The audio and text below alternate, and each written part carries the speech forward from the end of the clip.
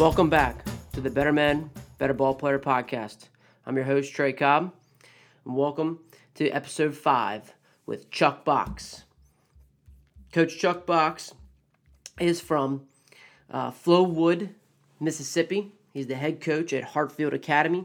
I had the pleasure of getting to meet Coach Box after listening to him on Jeremy Sheetinger's podcast, Dugout Chatter. And if you have not subscribed to that podcast, I would highly recommend it. You get unbelievable coaches just like Chuck. And what's great about baseball and our game is that most of these guys are so willing to share. Coach Box has coached for over 30 years. He's got 700 wins. He spent 10 years at Jackson Prep in Mississippi, where he turned that program around as well. He spent 11 years as a college head coach from Freed-Hardeman University and at Toowoomba Community College, and he combined 363 wins there. He was inducted into the Freed-Hardeman Hall of Fame in 2010. He's had 13 players selected to play professional baseball throughout his career. He's also served as an assistant coach at Mississippi College. He's been on guest on multiple national podcasts, and you'll see why. But if you follow him on Twitter, he is one that he just shares incredible information at ChuckBox1969. If you want to follow, he's a great follow on Twitter for anybody that, one, how to develop great men, but also for surely how to create better ball players. Just with listening to him, what I heard on Sheets' podcast with him and what he does with his program, and then he recently just shared a Zoom call with his staff where I think we had close to 100 people on that call, where he just kind of gave a little glimpse into his program and what they do. And it was just something that I reached out to him and said I'd love for him to be able to talk on the podcast and share even more in our area with people who want to listen up and just give more knowledge of what he does. But he is an incredible coach, always willing to share. I think it's a testament of just what a good teacher does, because a teacher, we can read anything you want. You can read anything you want in a book, but it's a matter of how a teacher applies it, the relationships he has with his kids, or what she has with her students or with her kids, and how you implement those things. He'll share anything you want, and he is just an absolute dude, and I am really privileged to be able to talk to him. We talked a ton. There's a ton of information. He gets into a mentorship program.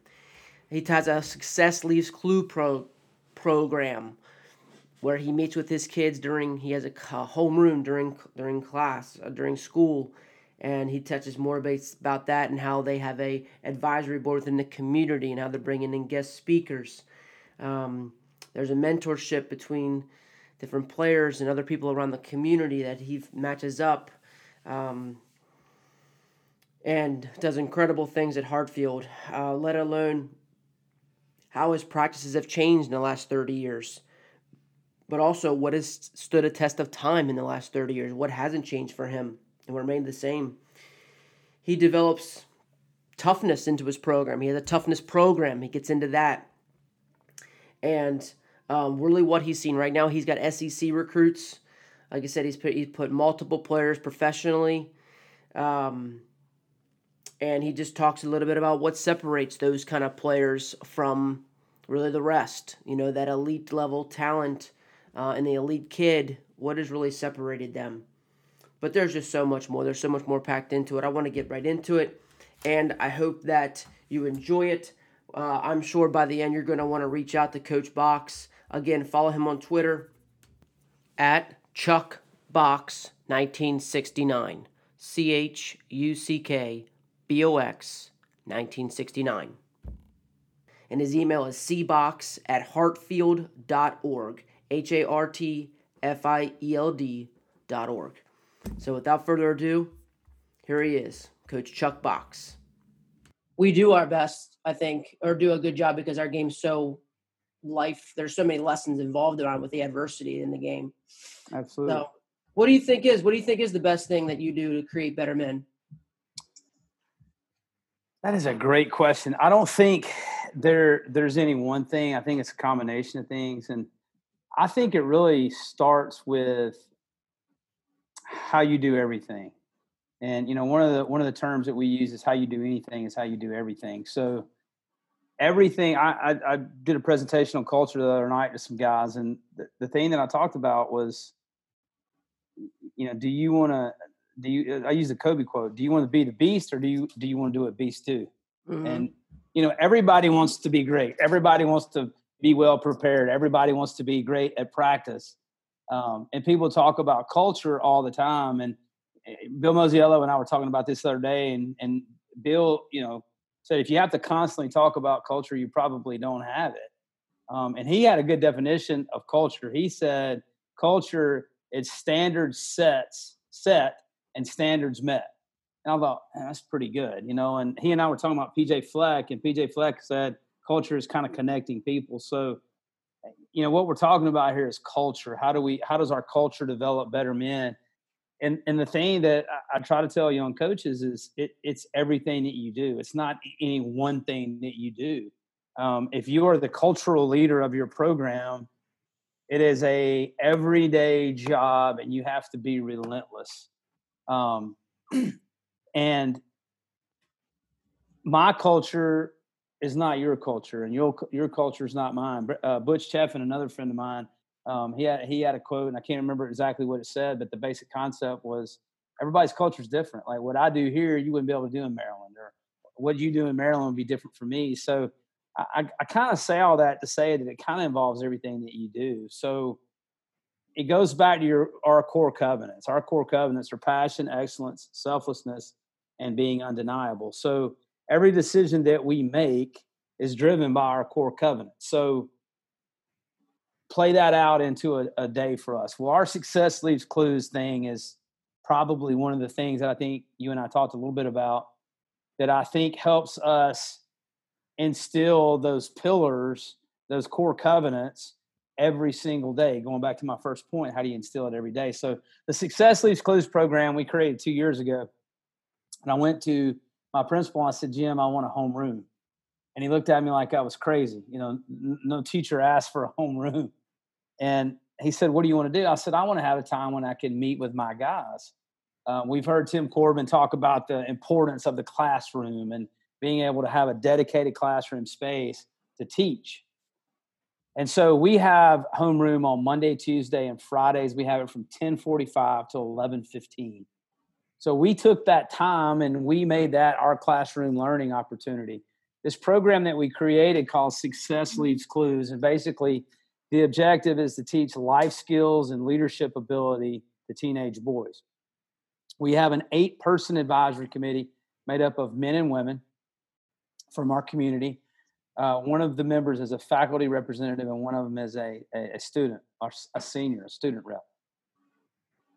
They help us identify topics that are relevant to teenage boys, and then they help us bring in speakers throughout the course of the year. We meet in June.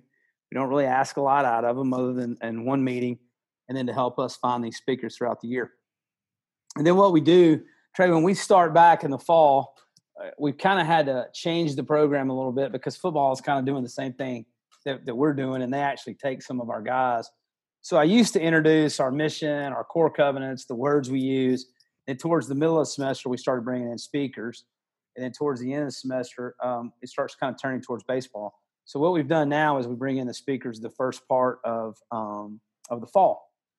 And so we have people that come in and they talk about everything. They talk about etiquette. They talk about how to treat a female. They talk about conflict management, how to manage your money. Pretty much any topic that you can think of, we bring these people in, and they're experts in their field to talk about our guys. We also bring some people in, and the talk is pretty basic. It's just, what are your success clues? Tell us things that you do on a daily basis that make you successful. Another piece of the Success Leaves Clues program is our mentor program.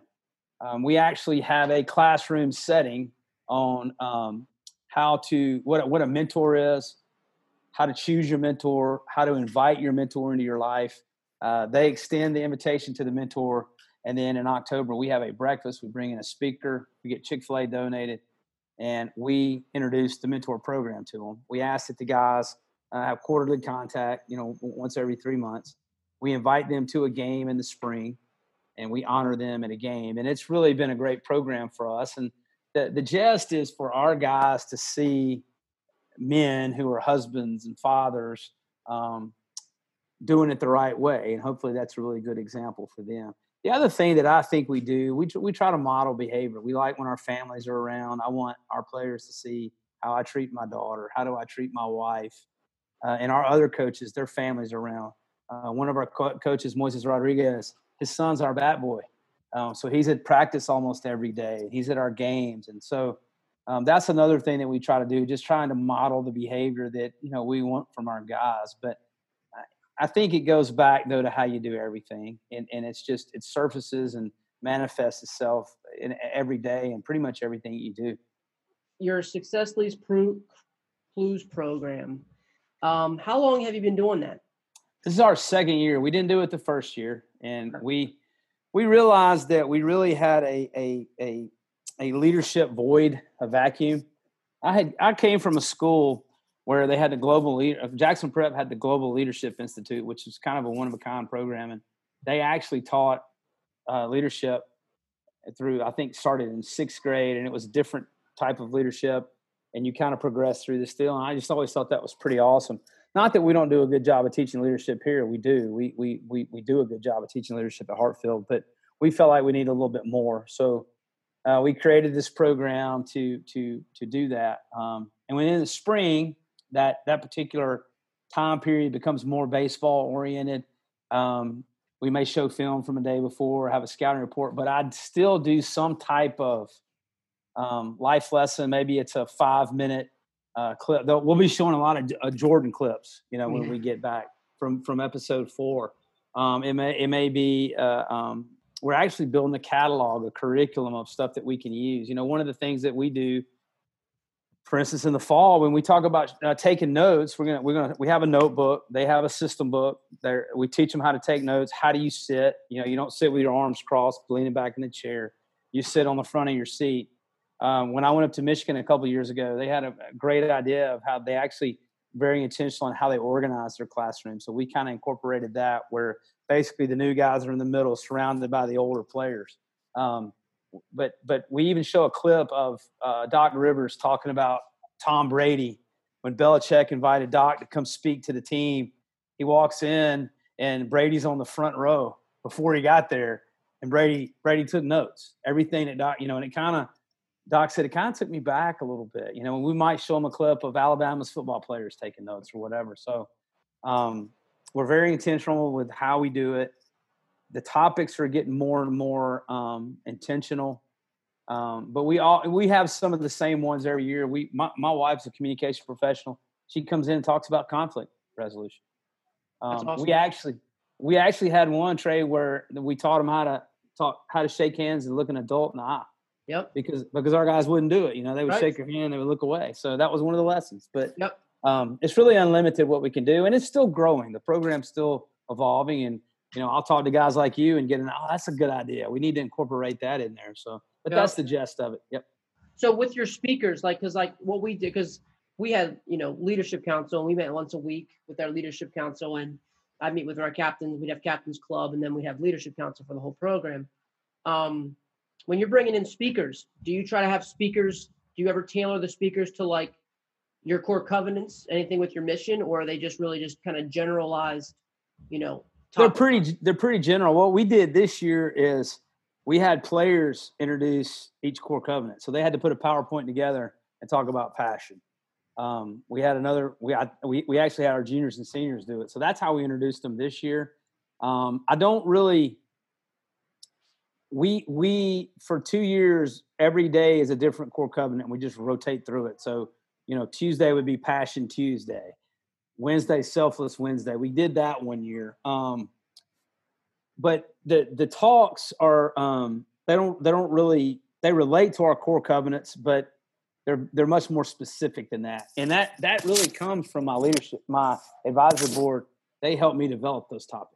So I guess within that, so I guess maybe coming to your springtime within that, what do you get into like the mental side of the game, or is it mostly just like more like game plan stuff, or is like, or are you getting into the mental side of the game and kind of helping them maybe with their routines or Yeah. their breath or things like that? We introduced the mental game in the spring. I mean, in the fall, kind of in the middle of the fall, we started introducing that. I think it's a 2-day lesson, and we practice our routines and our releases. Now, one of the things that we're going to do that a lot of people are doing now, and I've talked to Sheets a lot about this. We're going to actually have a 5 to 10 minute period every day at the beginning of practice. So when we get to practice every day, that's the first thing we're going to do. We're going to do it really before we meet. We're going to go, I think, in our batting cages and go through. And we're kind of building a curriculum where there's breathing every day. But then I think 2 days a week you do visualization. 2 days a week is self affirmation. So we're going to incorporate more of that actually into our practice schedule. We don't do a lot of, I wouldn't call it date. What the spring looks more like is like on Monday. What I'll do is I'll come in.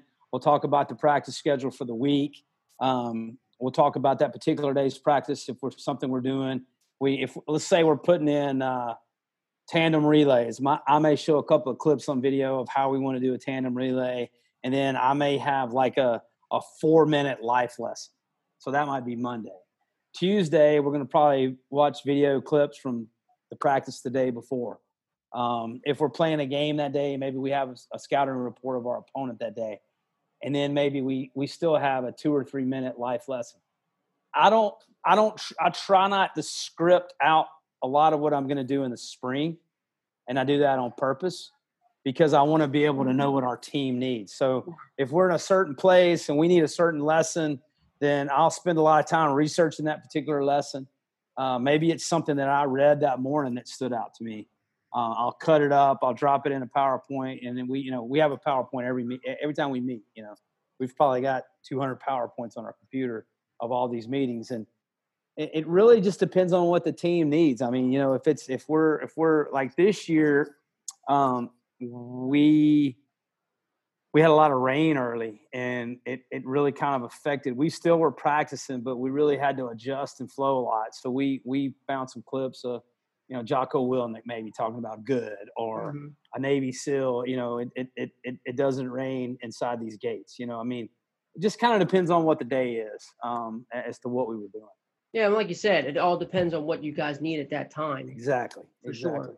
I guess another thing is, what have you, you've dealt with a lot of really talented kids, and you have a big network of coaches, just good men that what have you seen like in common with those guys? When you talk about the mental side, especially, I know you got a couple of SEC recruits right now. Like, what have you seen out of those guys, maybe mentally?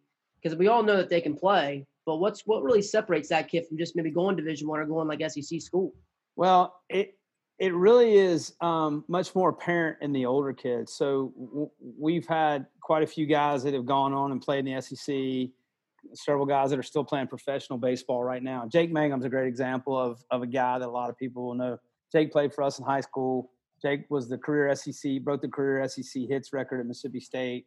He's with the Mets now. But, you're these young guys that we have, they haven't quite got this skill yet that I'm going to talk about. They're still learning it. So my job with those young players, more than anything, Trey, is teaching them to be great baseball players. But I really got to do two things now in the new recruiting world. One, I have to protect them from expectation, because it's not fair to them that they're ninth graders or eighth graders and they're really good and they've committed, and people put all this unnecessary expectation level on them. And no longer are they a Hartfield baseball player. They're a Mississippi State commit, or they're an Ole Miss commit. And I'm not faulting Mississippi State or Ole Miss. They're doing their job. I mean, nobody's to blame. There's nothing wrong with what's going on. But my job is to help deflect some of that expectation and teach them how to be a good baseball player. And honestly, I've kind of changed my thought process on this. I want to prepare them to play at the next level, certainly. But my job is to try to create the best high school baseball experience that they can have. Hopefully, if we do it the right way, we're going to prepare them for the next level. But the biggest difference between like a ninth grade SEC commit and a kid like Jake Mangum is they haven't developed that mental part of their game yet. Even the good ones, they're still struggling with how to overcome failure. So that's part of our job of how to teach them to understand how to fail and to how to move on. But the kids who get it the most, I think there's one thing they have, and it's really a concept of toughness, but there is a resilience. The really good ones, the guys that are the elite players and the guys that separate themselves from the pack are the guys in our game that are incredibly resilient, not just in a game, but they're resilient every day. They're resilient in their training. They're resilient in their routines. They're resilient in the way that they eat. Do they get enough sleep? And we have a saying in our program: if you want to be taken seriously, be consistent. Like if you want to be, don't tell me you want to be this great player, but then your everyday routine doesn't reflect that. Success is found in your daily agenda, and if you're not consistently doing the things that you're not going to be taken very seriously in our program. We'll coach you. You're going to be a guy on our team, but you're not going to be a guy that we're really going to put a lot of time and energy into because you're not doing that. So I think the biggest separator with guys is their ability to overcome failure, toughness, just this resilient quality, not just in games, but in everyday life. Can they fail in a drill and come right back and make the correction? To me, that is probably the biggest thing I see that separates the average kid from the elite kid. Now, have you speaking of that failure? Is that something? Is that a place in your practice that might have changed now? Because I know it's a really hard thing for coaches to do, but I know it's in everybody's talking about everybody wants game like practices. So is that something that might have now has changed where you're trying to teach that resiliency just through the toughness and through being able to deal with failure? Are you absolutely still more up in your practices? No, absolutely. So I think it's a multifold thing. One, I think you have to help them, like you were talking about in a classroom setting, understand that A, you're going to fail. And B, when you do fail, here's how you handle that failure. Sheets talked to our guys the other night, and he was talking about you have to process something emotionally before you can get to your rational thought.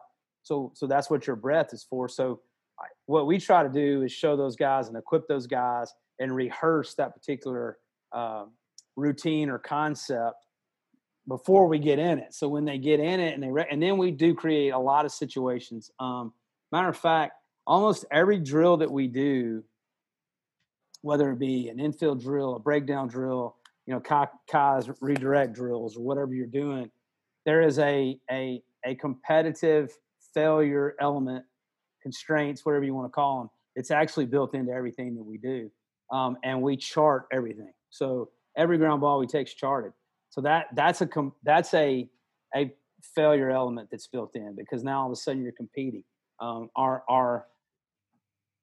Our hitting routines are very much, our 3-plate breaking ball drill is very much a drill that's built on failure. So I think not only are we trying to create more game-like scrimmages, which I think we do a really good job of that, but we're also trying to create constraints, failure, and then teach them how to overcome that failure within our drill work. Has that changed for me? Absolutely. I think when I first started coaching, I practiced stuff that didn't happen very often. I mentioned Kai Correa, but I think Kai's done some stuff for us that, for instance, with ground ball stuff, he showed us where outs really come from. And that was one of the most impactful things to me several years ago. And so my point is, does your practice reflect the things that happen in a game? So, if I know 65% of outs in the infield come from ground balls, then I need to be matching that. If I know 17% come from fly balls, then my practice should look like that.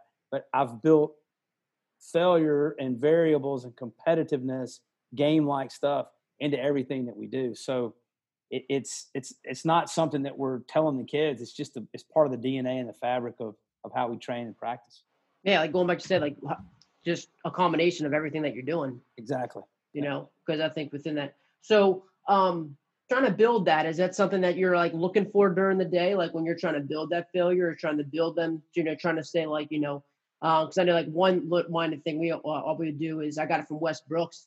But really just we'd have a whistle, and have anybody had bad body language, like kind of during those, competitive things, we were going to push them really hard. Maybe have something random at game, like, and then if we had bad body language, we blow the whistle, and you got burpees or you'd have push-ups or something. Yep, that's great. You do anything specific? Yeah, Wes is awesome. Wes is a neck-tying. He's an OG neck-tying. He's a dude. Yeah, I got him coming too, man.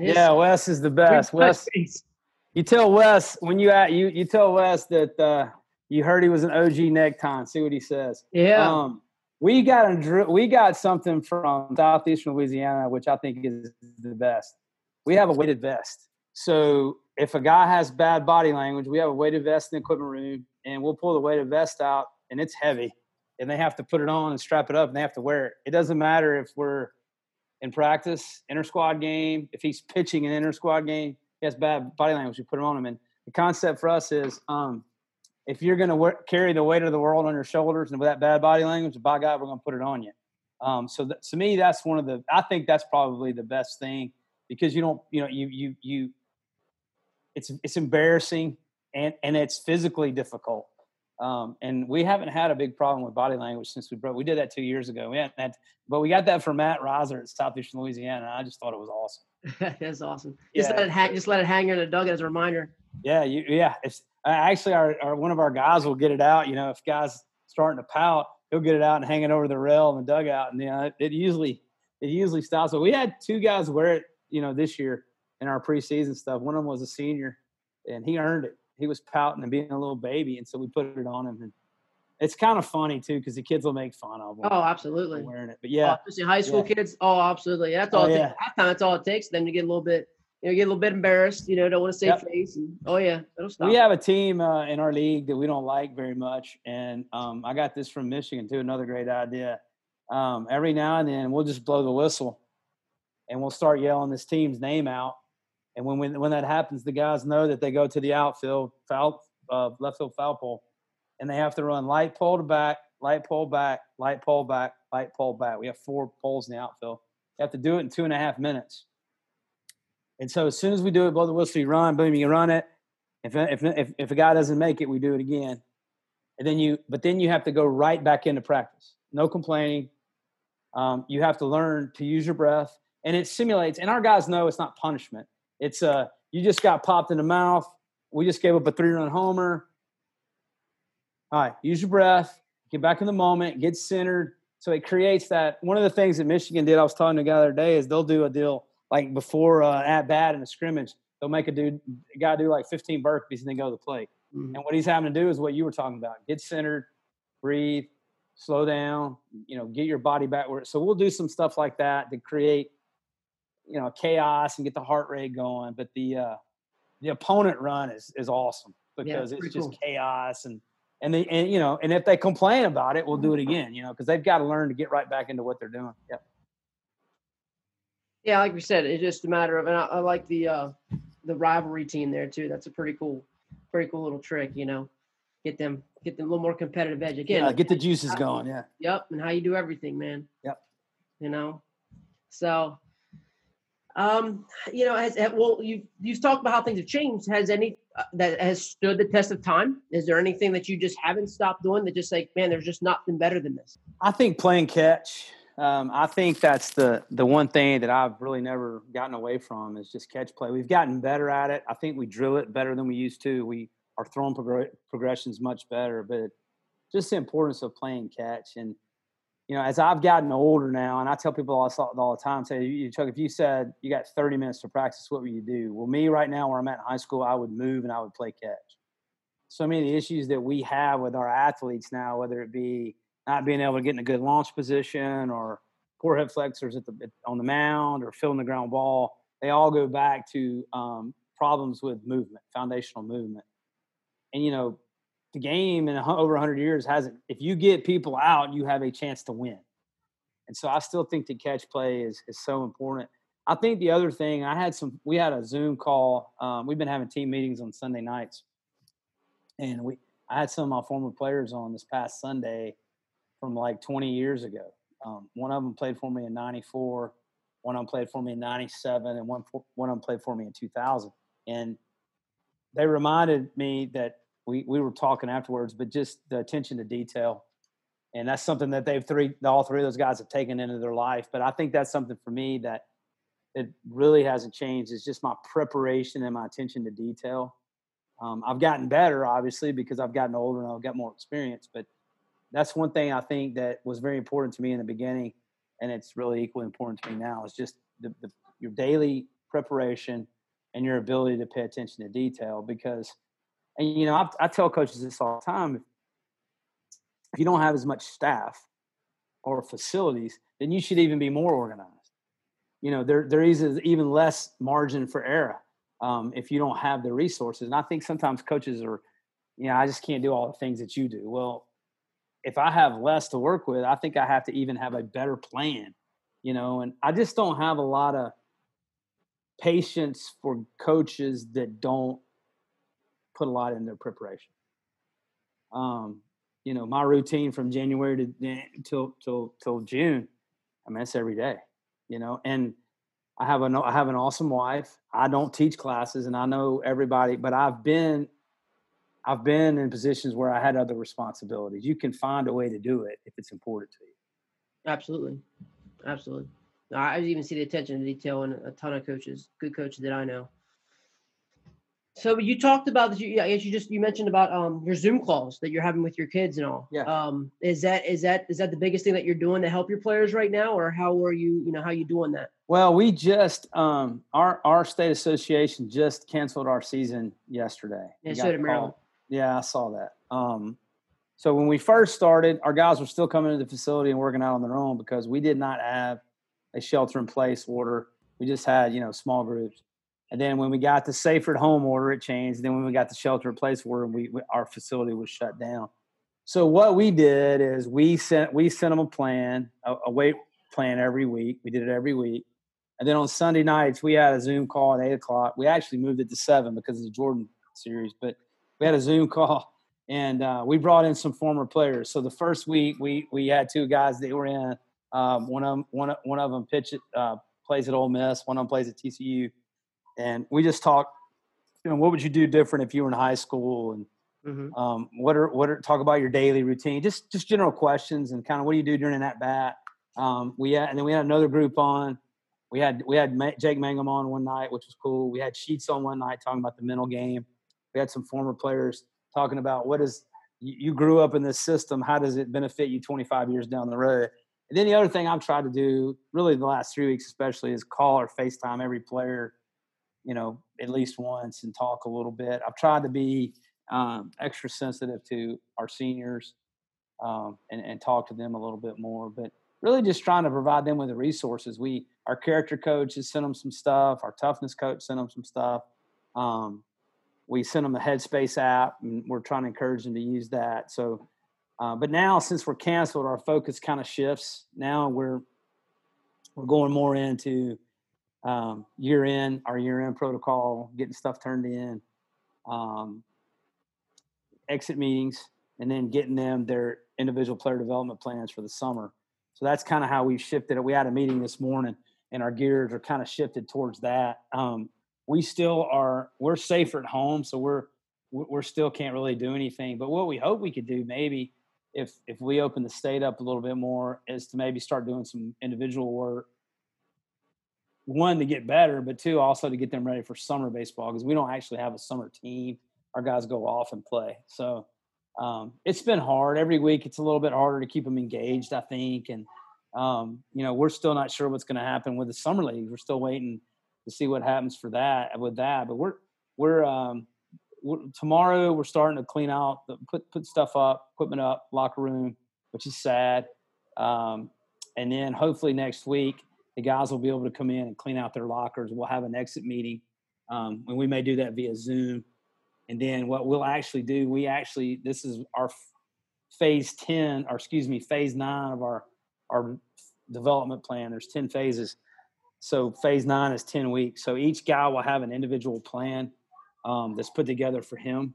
Like my shortstop, we'll get together and we'll come up with this plan, different emphasis for the summer, and then kind of what his measurables will be when he comes back at the end of the summer. So that's kind of, we just did a complete 180 we were trying to keep them engaged, thinking we might actually play, and now all of a sudden it's a complete, I had trouble sleeping last night because I was thinking, okay, I've always had answers, but it's my 30th year of coaching, and I don't really have an answer. And then I woke up this morning, I thought, well, it's just like being eliminated from the playoffs. Mm-hmm. So like I'm going to pretend like I got eliminated from the playoffs tomorrow on Thursday. And so what would we do if our season ended, earlier than we had anticipated? So that's kind of where I'm at in my mind, trying to process it. Yeah, it's not easy. Not easy. No, it's not easy, man. Yeah. Now you touched on a lot of cool things that we could go a bunch of ways, man. Like I was thinking about your toughness coach. That sounded really cool. Then you talk through your different phases. Different phases. Our toughness program is awesome. I think I talked about that a little bit the other night on that Zoom call. Maybe were you? I don't know which one. I didn't hear anything about the toughness program. Well, we put together a toughness program that my wife told me is the best thing she's seen us do. We were complaining one night after a game, last year, hey, kids are just soft and I am certainly not I'm 51 and I don't care about being the cool dude. Like, I'm not trying to be your friend. I'm trying to be your coach. And I tell my kids the same thing, my own children. But I do want to be relevant. I want to try to stay relevant. And so I'm not the get off the lawn old guy. I'm not at all. I don't want to be that guy. So I'm not saying, kids today are terrible or whatever, because I think kids today are awesome. I think we're coaching some of the best kids ever. I think the world they live in has changed drastically. A lot of the problems that we have are our fault because, when parents start complaining about kids, I'm like, dude, you're the one that you create the environment. You create an environment. It's your fault. It's not his fault. But I still think kids are awesome. I still think kids want the same things that kids have always wanted and needed. I think they need guidance and leadership, and I think you need to kick them in the butt and hug them at the same time sometimes. But so we said, okay, what are we going to do about it? You're in the Northeast when the famous Rick Pitino line, Kevin McHale's not walking through that door or Larry Bird's not walking through that door. I mean, in high school, for the most part, what we have is what we have. So what are we going to do about it? That's what I said. What are we going to do about it? How are we going to change this? So I reached out to one of my former players who is a fire instructor at the Mississippi Fire Academy. A lot of people don't know this, but the Fire Academy has a special forces branch. So swift water rescue, like being able to go in and get people out of a stream. There's a thing called smoke divers. There's only 1,700 smoke divers in the world. It's basically like being a Navy SEAL. Nick Reagan played for me, and he's an instructor at the Fire Academy, and he is a smoke diver.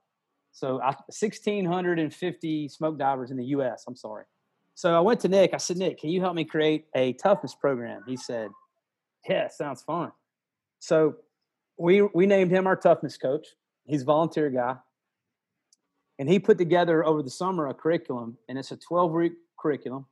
And so 12 Fridays in a row, every Friday in the fall, starting in August, all the way into November, we had toughness training. It didn't matter what we did that day, Trey. If we had a lifting session or a skill session, we would do our toughness training. And I looked at that list the other day he sent me because we put it in a PowerPoint when we gave a presentation. Some of that stuff, I'm wondering maybe how I didn't get fired because, it was brutal, some of the stuff we did. But the first 6 weeks, it was very individually oriented. The last 6 weeks was very team oriented. And it culminated with us having a couple more of the Fire Academy instructors that came out, and they put the kids in full fire gear with a tank and a helmet. And they had to do this unbelievable obstacle course where they're pulling dummies and, pretend like they're chopping in a roof and going up to the top of the stadium and picking a fire hose up. And it was insane. And they were competing against the two teams were competing against each other, and we had an individual champion. But every lesson that Nick taught each week had a different theme. So week 3 was being able to battle your inner voice. Everybody has the inner voice, and it was a hang challenge. They had to hang for 6 minutes, which you can't do. But every time your feet hit the ground, you had to run a lap in a certain time, and it was rough. It was hot, it's 105 degrees in Mississippi in August.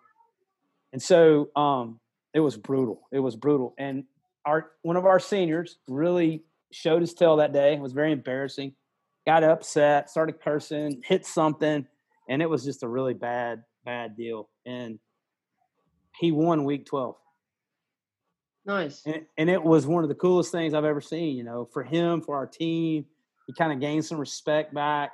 But, you know, I saw it work and I saw these guys grow and I saw it get to the point of where they were pumped about these one day it's sleeting, you know, and we're crawling in the water. I mean, it was brutal, but they really took a lot of pride and they're already talking about, oh man, tough Friday.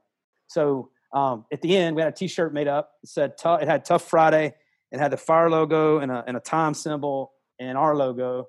And then on the back, it said, find your 60, because Nick's whole thing was Navy SEALs are taught that when you feel like you're done, you're only at 40% of what your body can do. So he said, we're going to find our 60. I've watched that manifest itself in some situations. We were 14-3 before the season ended. And there were some situations that we had during the course of those 17 games and in our training where it was just a really cold day or a crappy day and nobody complained about the weather. We just came out and went to work. That wouldn't have happened before that training. Mm-hmm. We won 2 games this year that we would have lost the year before, and I gave Nick 100% of the credit. I don't do a lot of talking during that time period. Nick kind of runs it. I'm just kind of out there cheering and yelling and getting on him. And he kind of runs the deal. So, but the toughness stuff was amazing. It's one of the better things that we've done. Yeah, it sounds like it, man. That sounds like it. Super cool. Yeah, it's almost like an every day you did like people like Vanderbilt made it famous, put on YouTube with their that obstacle course on the that was crazy, man. We did Aberdeen challenges. Aberdeen is the championship. The Omaha challenge that they do. Omaha challenge. Yeah, Omaha challenge. Yeah.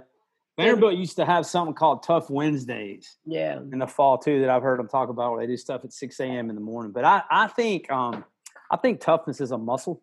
Sure. I think you can teach it, and maybe kids aren't getting taught it today, so maybe that's where we have to fill in the gap or whatever. But great idea, man. And I just Nick, and I just kind of gave him the thought. Nick, he just ran with it. He's already putting stuff together for this fall, so he's kind of like Jekyll. He's kind of like in his lab creating these, really crazy things, man. And I don't have a t-shirt. Only the guys that participated in it got a t-shirt. So it was cool. Kind of exclusive club for sure. Exclusive club for sure. Yeah. So I guess thinking about looking back at your Success Leagues Clues program. So like during the fall, they could have a Success Leagues. They could have a basically a classroom session on Friday as well as a tough Friday day. Absolutely. Yeah. Well, every Friday, the only days on Friday we don't have homeroom is if we have a home football game. So probably 7 of those Fridays we had a classroom setting and the Tough Friday. So yeah, that's really nice to be able to have your hands on your kids like that. It's awesome, man. It's great. Very fortunate to have that. And we got 9 through 12th graders in there. So we got a big group of our program in there. Yeah.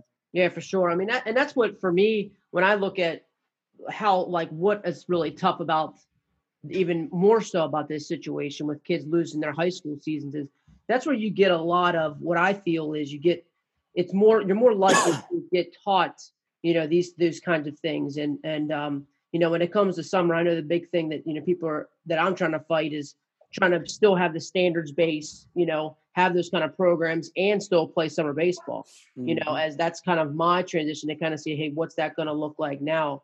Yeah. Because I still find it so very valuable, but I think that's something that I think what we'll see is it's really tough for kids because they're really losing part of that, in the summer, there's not too much development in the summer, and kids really need that. I know. So, where's that going to come from this year? We've talked about that, right. What's the fall going to look like? It might look different for some people. And I still think we're going to get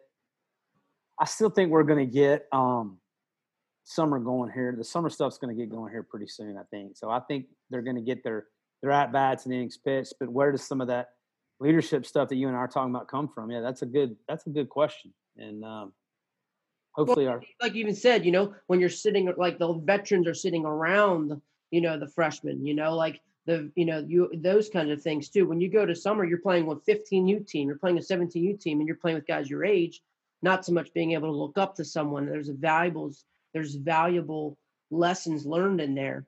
There's valuable lessons where a person also wants to Where you have a culture of a program saying like, look, you're just not meeting up to the standards, you're not going to play, and I still think that most guys do that, but I think it's summer's just a different thing, where you want them to get their at bats, but at the same time, it's just a matter of there's other skills there that's going to lead you into becoming even a better player.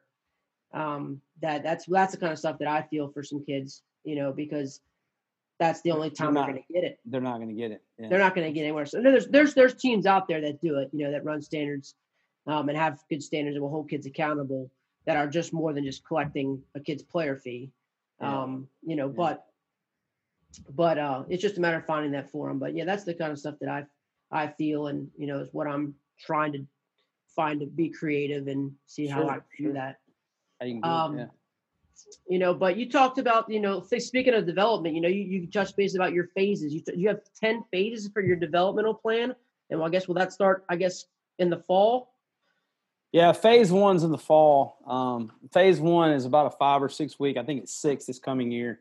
It's what we call fall foundation. And we do it a little bit different. We the first 6 weeks, we don't touch baseball. It's really it's kind of in our ramp down phase, our off ramp phase, where our guys have been playing all summer. We encourage them to put the baseball down for a little while. And some of our guys will continue to throw, but we're not doing it. But phase 1 for us, I think, is strength, movement, toughness, and assessments, where they'll come back in from the summer and what kind of mobility they have. Our trainer puts them through a screening, like a shoulder stability, a hip mobility screening. And that's about 6 weeks. And then I think fall skills is about 5 or 6 weeks. And that takes us up into Christmas, or November, Thanksgiving. And that's, we're still doing strength, movement, toughness, but then we have a throwing program that we initiate. We introduce our hitting. So there's an offensive component and a defensive component. But then it goes on through the year. But the basic concept is, we've been working on this for a long time, and we've had something in place like this, but we've really formalized it really during this COVID thing. We've been able to kind of get it set up the way we want it. But basically, I'll sit down with my shortstop at the beginning of phase 1. In the next 3 weeks, I'll be meeting with the guys to give them their summer, which is phase 9. But basically, he'll help me develop measurables, things that he's trying to accomplish during that 6 week period in each different phase. So, phase 1, toughness, which that's a subjective grade. And then the speed, the movement, and the strength, those are measurable. Those are all measurable. Those are objective. Those are, squat, bench, whatever, your 60 time, your 30 time. So what he'll do is, like our shortstop, Will Purvis, will set, he and I will get together with our hitting guy and our strength guy, and we'll set goals, and he'll try to hit those goals. And then what we're going to do, Trey, we're going to give him a report card. So here's your report card. And the reason this is so awesome, one, it allows us to meet with our guys 8 times a year or 9 times a year, however many times your phases are. And there's constant communication. So, so the kid and the parent can't really say anything, because we've been, because what we'll do is we'll send this home to the parent too. It's also a way for us to communicate more with our players and our parents. But the biggest thing I like about it is Will can set a micro goal over that 6 week period and try to hit it. And then if he doesn't, then, we're going to post it. He's going to fail, And so the other thing that's beautiful in season, we have it phased in season. And I got this from Todd Williams. Actually, over this COVID break, he gave me the idea. I think he told us offensively, they grade their guys every 11 games.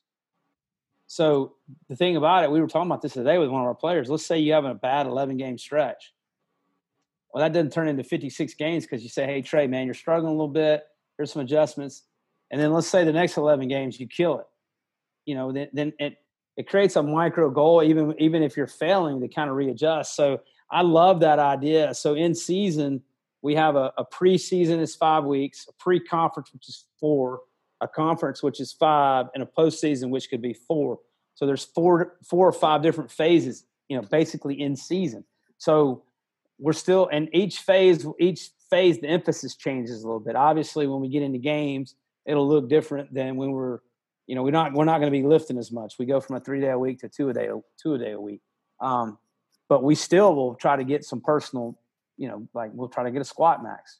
And sometimes our guys will hit their PRs, towards the end of the year because they're not as tired or they're not as worn out or whatever, because we continue to lift. So I'm excited about it. We've had this for 15 years, but not on a sheet of paper where it's formal.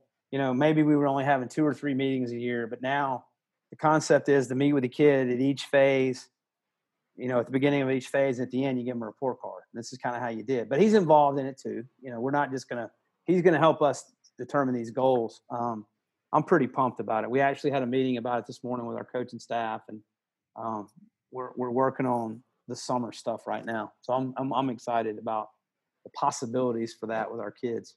Yeah, I'm sure. When you have these meetings with kids, do you basically just like designate? Does every coach have like a certain group of kids, or is that just you meeting with kids, and will you just normally it's been me and our hitting guy if it's a hitter, our pitching guy if it's a pitcher, and then if it's like guys working with our outfield, he may visit with our outfield coach. I think what we're going to do this time is we're going to put it on Google Drive. Like every kid's going to have a folder, so that way, if you're the pitching guy and he's a hitter too, we can kind of work together to create this document. And then ideally, I would like for all of us to meet with them. But I have so many guys that volunteer in our program. A lot of times it ends up meaning just me or me and my associate head coach who's full-time. We may be the only 2 guys to meet with them. And we may communicate what our volunteer pitching coach says or our volunteer infield coach or whatever.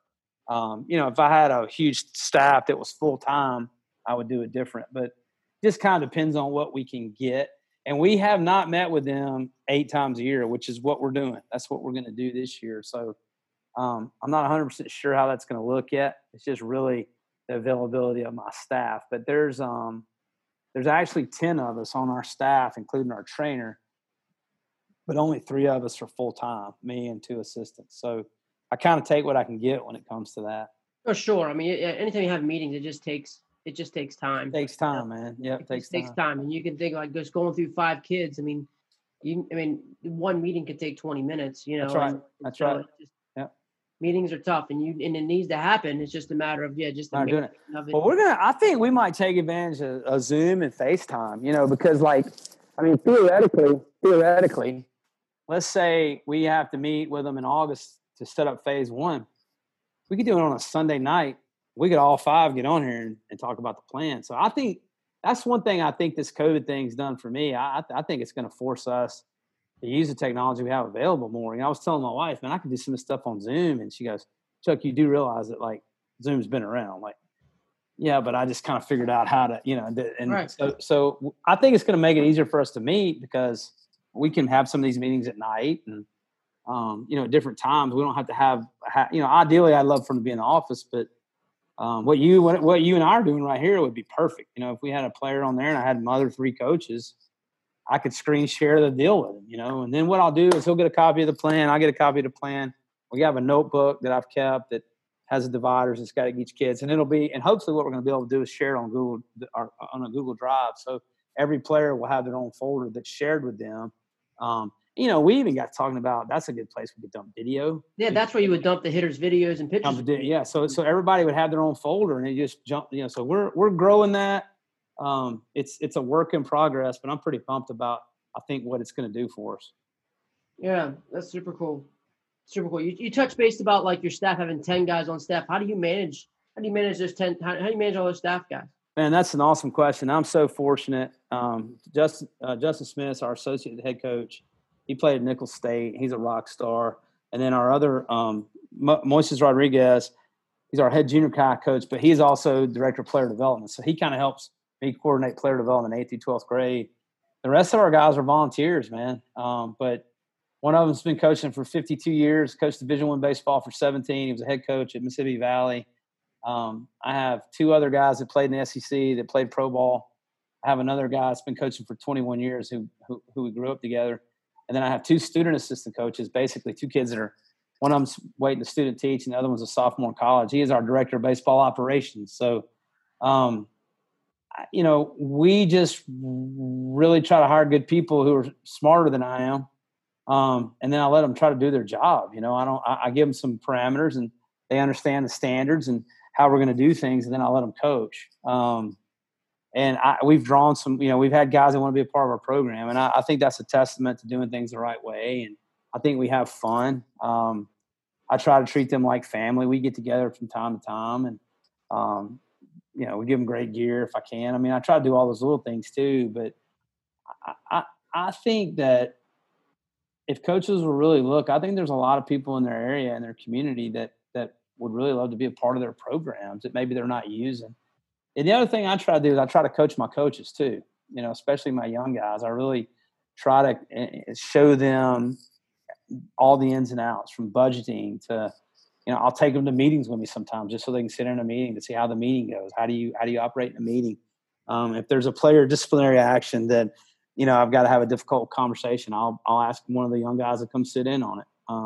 Not so much to protect me, but also to let him understand how these things work. So, I just think doing the right thing and being good to your guys, and then trying to coach them when you can, especially the younger ones. So when you talk about do you do anything, have them, if you meet as a staff, do you have any time, I've listened to Randy Jackson, I've read a lot of things he does from the football standpoint, but, I know that our staff meeting is a lot different, but do you do any kind of thing like that with your coaches, have them maybe teach you certain things or bring to the table during a meeting? On Thursdays, the first Thursday of every month, we meet with our character coach, who's our FCA guy. Alex Faust is amazing. And we meet at Waffle House before school. And he has a little devotional, a little prayer time. We just basically sit around and talk. And, hey, how are your kids, man? Hey, JJ, how are your boys? How's your daughter? And he'll have a little prayer time for us. So we do that. We have a staff meeting in the fall. And then we have another one in November where we're all together. And then we have a big Christmas party. We'll have about 40, 45 people at my house, the kids and all the coaches and our trainer and everybody, our entire staff. But we don't have a daily staff meeting because I can't. I don't, because my guys work. Two of them own businesses. One of them's a doctor. Now I will meet with Justin or Mo every day, but it's not a formal meeting because Justin and I are together so much. We don't have to. Like we're in a constant meeting. I've talked to him 3 times today, so we're on each other's. We're on the same page. So I don't really have to. If I was coached in college, we would have a staff meeting every day. To go over recruiting and practice. And one of the things that I do is I usually plan practice. I shell practice out on Sunday. And I usually plan practice the night before. So what I'll do after practice, on the way home, I'll text those guys and I'll say, hey, what you got for tomorrow? Or maybe it's hard. Like, I don't want to ask them to do more than they already do, because I ask so much out of them because our practices are long and they're intense. And, so I really just after practice, I want them to go home, and be with their families. And so I don't really, we don't really have a dedicated, other than a couple of times a year, maybe 3 times a year, beginning of each semester, and then during tryouts, we'll meet too in the late summer. Your developmental plans, each coach is really kind of broken down with looking at those individuals sitting on those plans. So how are you able to continue to develop those players and meet their needs while still keeping the focus on your team? Yeah, that's a great question. I think the individual improvement happens when in the meetings. I think that's how you outline a lot of it. And then, individual improvement in the weight room, when they're in weight room, it's individualized. I mean, we're lifting as a team. There's some camaraderie there, but that's individualized. So that's pretty easy. Most of our individual work happens before practice. If we really got to get a guy, we might, we have early outs, early work the first 5 weeks. Once we start playing, we don't do that as much, where we basically take dedicated practice time and make it individual work. We call it early outs. It's really not early outs because it's at 2:30, which is when our practice would start. but from 2:30 to about 3:15, a lot of days we just do pre-practice, which is kind of like early work. A lot of the individual stuff gets done then. But I just believe better men, better people make better players, better individual players make better teams, and putting it all together is the easy part to me. That's what I'm good at, and how we practice and how we build the camaraderie. Um, the hard part is the individual work, but I think that happens when you're in 3-on-1s or 4-on-1 or 1-on-1. And then I think also by having these clearly defined goals with measurables, um, there is an onus that you're placing the responsibility on the kid to get some of that done when you're not around. So if he knows he's got to improve his flexibility, that's something he can do without me and you. If he knows he needs to learn where a 10 to 14 degree launch angle is, that's something he can do by himself or with a partner, because we have 3 batting cages, 3 hack attacks, and 6,000 baseballs. So you want to be a better hitter, go hit. So I think some of the player development stuff is, and I don't know what percentage of it, but I mean 20% of it can be done maybe when we're not even there. What are you doing when we're not around to get better, especially during the off season? Sure. Yeah. Sure. Speaking of that, so what does your player development coach do? Because I know you do a lot of that. So what would he do? Like, what's he's a full-time teacher. So what he's done for us is he's helped me develop some of these forms, kind of the general idea, and then he'll help me develop each plan. And he'll kind of be the go-to guy when a kid needs to meet, visit with him. He's going to probably be my point guy on that. But again, I have to be careful because, he is our resource. He works in our resource department, which, kids that need extra testing time, ADHD, stuff like that. He works with those kids. So that's the thing about it. If we were in a perfect world, we were all full time, I would probably just say, hey man, go with it. So he and I work on it together. It's more of a joint process, but that's kind of his responsibility. All of our coaches have very detailed, defined job responsibilities. But at the end of the day, it's my responsibility to have my hand in all of it to make sure it's being done the right way, because, at the end of the day, I'm running the program. So, but I have tremendous confidence in those guys. And I think over time, as he learns this system and this process, and like I said, this is something we're still working on. Matter of fact, we're still kind of, massaging it and seeing if we want it. So I think hopefully eventually, maybe as we get to know each other better and this is only our second year together, then maybe I hope to let him have more of it. And he kind of starts taking that on and owning it a little bit more. Sure. You talk about all these measurable stuff, and I know that's something that you've given me when you looked at your assessment stuff. It was just incredible. I love it how because it's just kind of clear defined, says, hey, you're just not at this, you might want to get at this level. Can you touch base about some of those measurables that you just show kids and say, hey, here's where you are and here's where these other levels are? Yeah. And I love, when people start talking about the data, I mean, we've always had data. Like, we've always had launch angle. Like, this is not, we act like this is something that's new. We're just have the ability to measure it better. It's becoming less expensive, so more people can have it. Yeah. But I think it was Buck Showalter that said this, maybe. But data is just another tool. It's to help you already know your eyes to see to justify what you've already seen. I mean, to a certain extent. So for us, possibly show you something that you didn't see. Something you didn't see, and right. Here's a great example of it. We're learning more about it. We're learning. We have 2 Rapsodos. We have a pitch and hit Rapsodo. We use a blast. But to me, before I bought all that stuff, my thing was all this stuff is great, but how are we going to use the data? What data do we really need, and how are we going to make it relevant to a 145-pound second baseman? And so basically me in high school. Yeah. So, I heard a guy say the other day, there's some filters that you put in place before you get to the data. So for a pitcher, can you get in a good delivery position? Can you get in a good foundational throwing position? 2, can you throw a pitch for a strike 60% of the time? Well, if you can't do those 2 things, doesn't really matter what your spin rate is or what your, what your axis is or whatever. But for us, what it's allowed us to do for our pitchers is it's a tool in the bullpen. It's awesome in the bullpen because every bullpen, there's a report. I mean, you could not even have a pitching coach down there and print the report out, and it shows you where every pitch hit in the strike zone. It shows you how the velocity of every single pitch. It shows you the tilt of every single pitch, which we're understanding that more and more. And it also shows where the ball, what kind of horizontal and vertical break you have. So it's a great teaching tool for us, just in terms of balls and strikes, velocity. With some of our older guys, with some of our experienced guys, what our pitching coach has been able to do is they've started understanding pitch design. We are really using it for pitch design. If you've got a kid, we got a guy right now who has a tremendous amount of sink on his two-seamer. Well, he doesn't need to throw a four-seamer because his ball, he had 22 inches. He's a sidearm kid.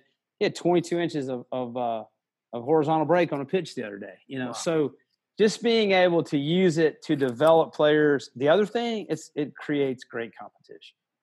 Because if you're going down there in the bullpen and you know that it's a day where it's your day 4 where you're throwing an aggressive pin,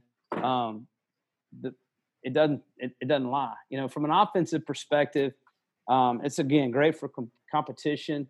I still think exit velocity obviously is a great indicator of your ability to hit, but it's not the only thing. We have different types of kids on our team, and some of our younger guys that aren't very strong, man, we don't even look like exit velocity and launch angle doesn't mean very much to them, because if they're 78 mile an hour exit velocity at 20 degrees launch angle, that's a 180-foot pop up. So, but what it does allow us to do is take a kid in the fall and say, hey, look, man, your medium exit velocity is 74. And by the end of this phase, we want you to be at 82. So it gives them a goal to work towards. And so when they're in the weight room, they know that that's going to help them get stronger. So they're going to be able to create more bad speed, to create more. So it all kind of works together in terms of being able to measure what they're doing. But again, I don't have this deep understanding of it, but I know enough of it to know how I want to use it to help our kids get better. And we've met with some people who have kind of said, hey, look, these are the 2 or 3 things that you need to look for in Blast. Here's the 2 or 3 things that really matter on Rapsodo. The rest of it for you is probably it's not something you even need to get into. Sure.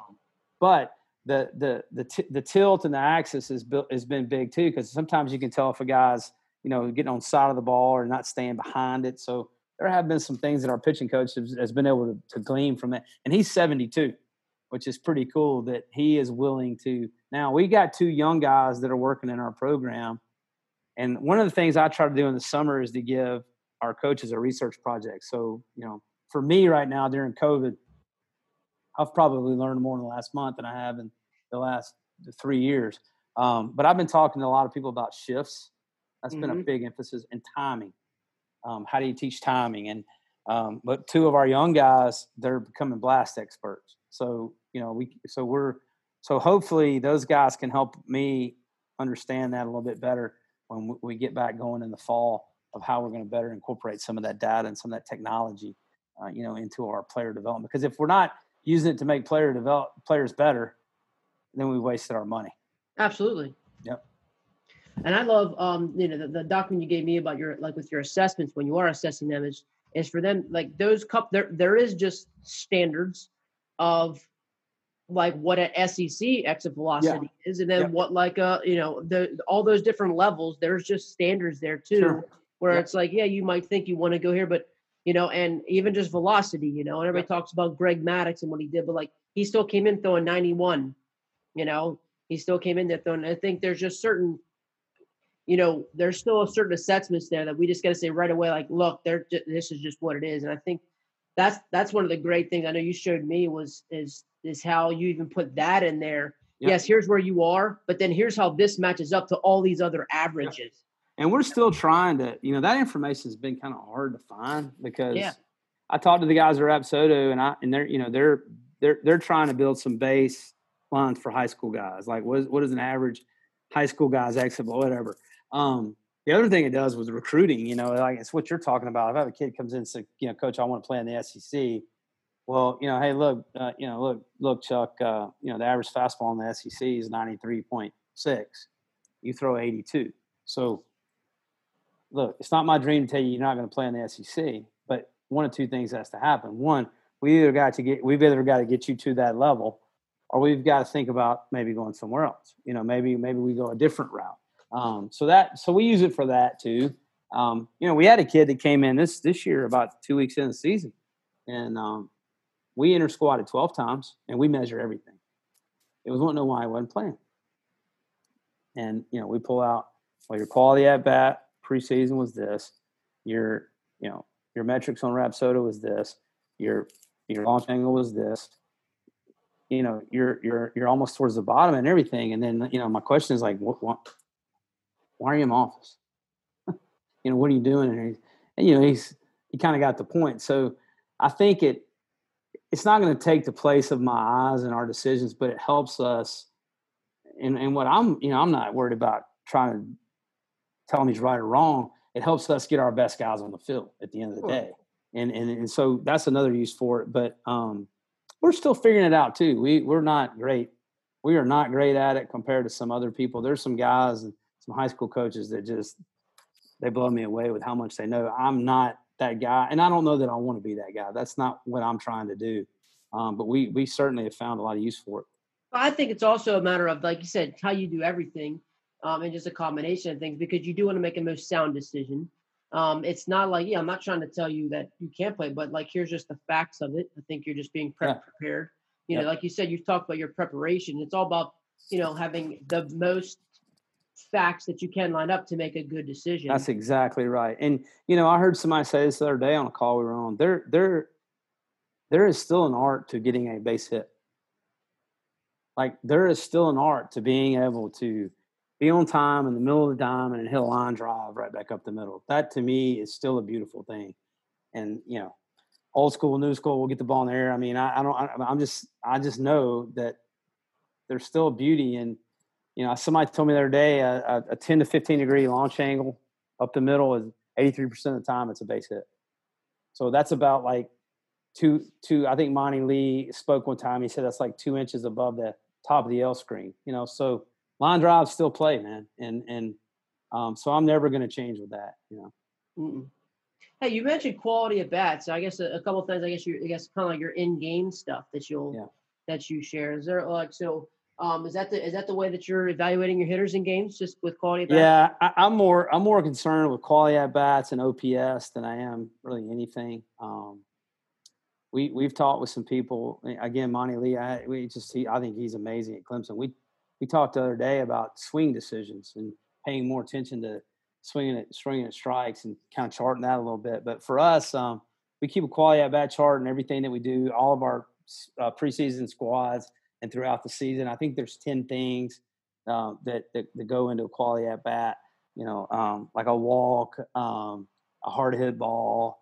If you get, I think, a 7-pitch at bat, seeing so many pitches after 2 strikes, any RBI. So we keep that, and that's an awesome chart because, I had a kid a couple of years ago at prep who was a second baseman, Rob Huffman, tremendous player, and he kind of got off to a slow start at the beginning of the year, but his quality at bat was like 68%. And say, man, you're okay. Your numbers don't show it. Keep doing what you do. And of course, by the end of the year, he had phenomenal numbers. So I really like that. I think, especially in a high school season where, for us, a guy that plays every day is going to have about 100 at bats. And even in 100 at bats, man, that's not it's not enough data to really show what a kid can do, because 5 hits is the difference between 250 and 300, whatever. So I love the quality at bat thing because I think it's a truer indication of the type of player that he is offensively. Sure. No, and that's just funny. Like, that's where I'm diving in deeper. That's like one of the things besides the podcast during the Corona season. Yeah. And but like diving into weighted quality at bats, that's my thing. It's kind of like the WOBA. Yep. So that got me thinking of all, because I've always done quality at bats myself, and I'm like, yeah, there is something about a guy that can hit a double and a guy that can just move the runner from second to third. Like, Yep. there's a big difference there, Yeah, and I'm like, that's right. I wouldn't mind, because like then I try to test it with like a certain formula and say, okay, well, they both had the same 500 quality at bat percentage, but this guy didn't get a ball in the infield, but then this guy didn't, and then his weighted quality at bat was like 750, and the other one Yep. was like 430. Yep. You know what I mean? Yep. So like Big difference. that could be something that I'm gonna probably look into, that I think would dive even deeper to that. I look at quality at bat. I look at OPS. It's something I really study a lot. The other thing that I do is I just do a simple plus minus. Like a So free chart.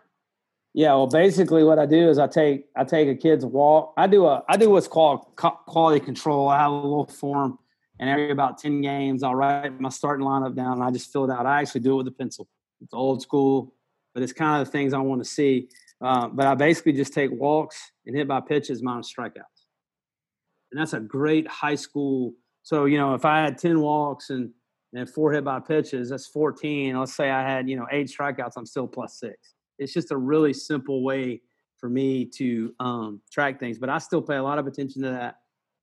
One of our other goals as an offense, a team offense, is what we call the 3-headed monster. So it's basically our walks, our hit by pitches, and their errors minus. And we do the same thing with errors, and we look at a plus or a minus number, because 86, 85% of big innings, which for us a big innings 3 runs or more, one of 3 things happen: walk, hit by pitch, or an error. We see the 3-run homer on ESPN, but we don't see the 2 walks that happened before it. So that's something else that we look at. But individually, the plus minus thing, I've been doing that for 20 years. So there's something right there. There's something right there stood the test of time. Yeah, it does, and that. So I don't have to do a lot. I don't get that. If I'm looking at quality at bat and I'm looking at plus minus and their OPS, and then you start weighing in their defense, which is important for us. And then I'll pay attention to stolen bases a little bit too, depending on who the kid is. You get a pretty good picture of what, especially in high school. If you're striking out a lot in high school, that's not good. Especially with the pitching that we see. It's not like we're seeing 95. Much every now and then a 90, 91, 92 guy. But that's something I've paid a lot of attention to. Sure. Will you give your team like like a certain goal? Like, let's say you're plus or minus, like, hey, whenever we're plus or minus 5, we're going to win. That's something we have a board. Our quality at bat, we want to be 50%, and we might need to up that a little bit, but our goal is to be 50%. But we have a board outside of our locker room. There's 8 things that we try to do. There's 8 categories that we try to do. And so we track that. We track that every game. It's laminated. So after every game, I have 2 magic markers, a red and a black, and we'll write it in. And when we do the things that we try to do, we win. I mean, it's probably over 80% of the time. At the bottom of that chart, it has our dirt bags. So there's 8 things we're trying to do offensively, like take the extra base, go first to third, a ball in the dirt read, a hit by pitch. So we keep a little dirt bag thing too that we keep up with. But yeah, those 8 things. Score 7 is one of them. We score 7, we win. When I think we try to get 7 freebies and limit them to 5. We try to give up. They only score 5 runs, less than 120 pitches. So we just kind of chart that, and then after the game, I'll look at it and I'll go fill it in. So we have a game goal, game chart. So the chart has everybody's name over here, and then across, it's got the category here, and we just write it in. So. We do it after every game. We post quality at bat after every game, post updated cumulative stats. Things that get measured get managed, man. So if you're going to measure it, if you're going to manage it, measure the heck out of it. I'm a big believer in that. For sure. That was like the 8 categories. It's like the TCU. Well, that's exactly. I got it from Mo. 100% Mosiello. Yeah. I've done something like, I don't know if Schlossnagel was alumni at Smithsburg where I was at. Oh, yeah, absolutely. He's in the Hall of Fame there, yep. I think. Yeah, absolutely, yeah. Good dude, man. Yeah, great man. So yeah, I've been fortunate to get to know Coach. We retired his number and things like that. Yeah. So that's awesome, man. Yep. Yeah. So yeah, I worked camp for him, and been there, and yeah, I saw that Yeah. they had all their stuff up Yep. there. That's where we got it. That came straight from Bill Yep. Mosiello. He's the dude. Yep, for sure. Yeah, I remember you saying I remember that culture talk. You talked about that in Indianapolis at the ABCA. Yeah, At this he's breakout. great, man. You talked about He's if you great. talk about culture, then you ain't got it. You ain't got it. Yep, he's the best for sure. Incredible information from Chuck Box. I told you it would be a lot. I told you there would be all kinds of information. And it's just like when I was listening to him for the first time. He just is incredible. Incredible coach who really develops better men and better ball players. He's extremely detail-oriented. He would be a great coach to reach out to. So please feel free to email him. He told me he loves emailing back. He loves responding to emails. He will respond to every email that he can individually. So again, reach out to him at cbox